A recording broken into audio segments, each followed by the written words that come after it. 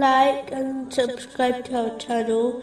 Leave your questions and feedback in the comments section. Enjoy the video. Continuing from the last podcast, which was discussing chapter 42, verse 15. So to that religion of Allah invite, O Muhammad.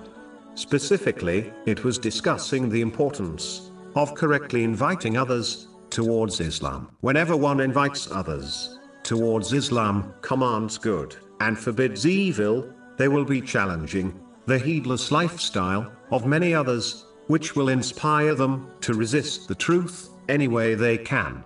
The major reason all the past nations rejected their holy prophets, peace be upon them, was due to this very reason.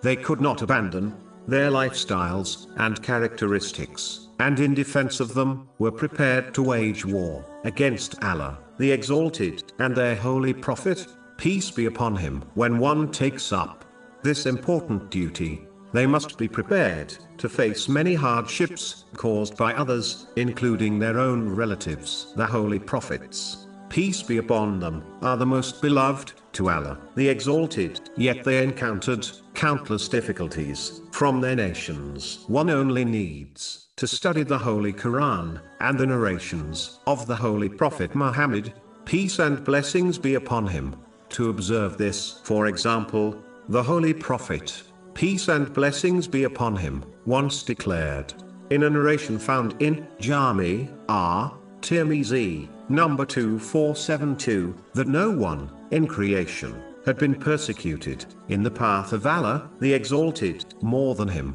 In cases like this, one's response to the bad attitude of others should be educated, respectful, and gentle.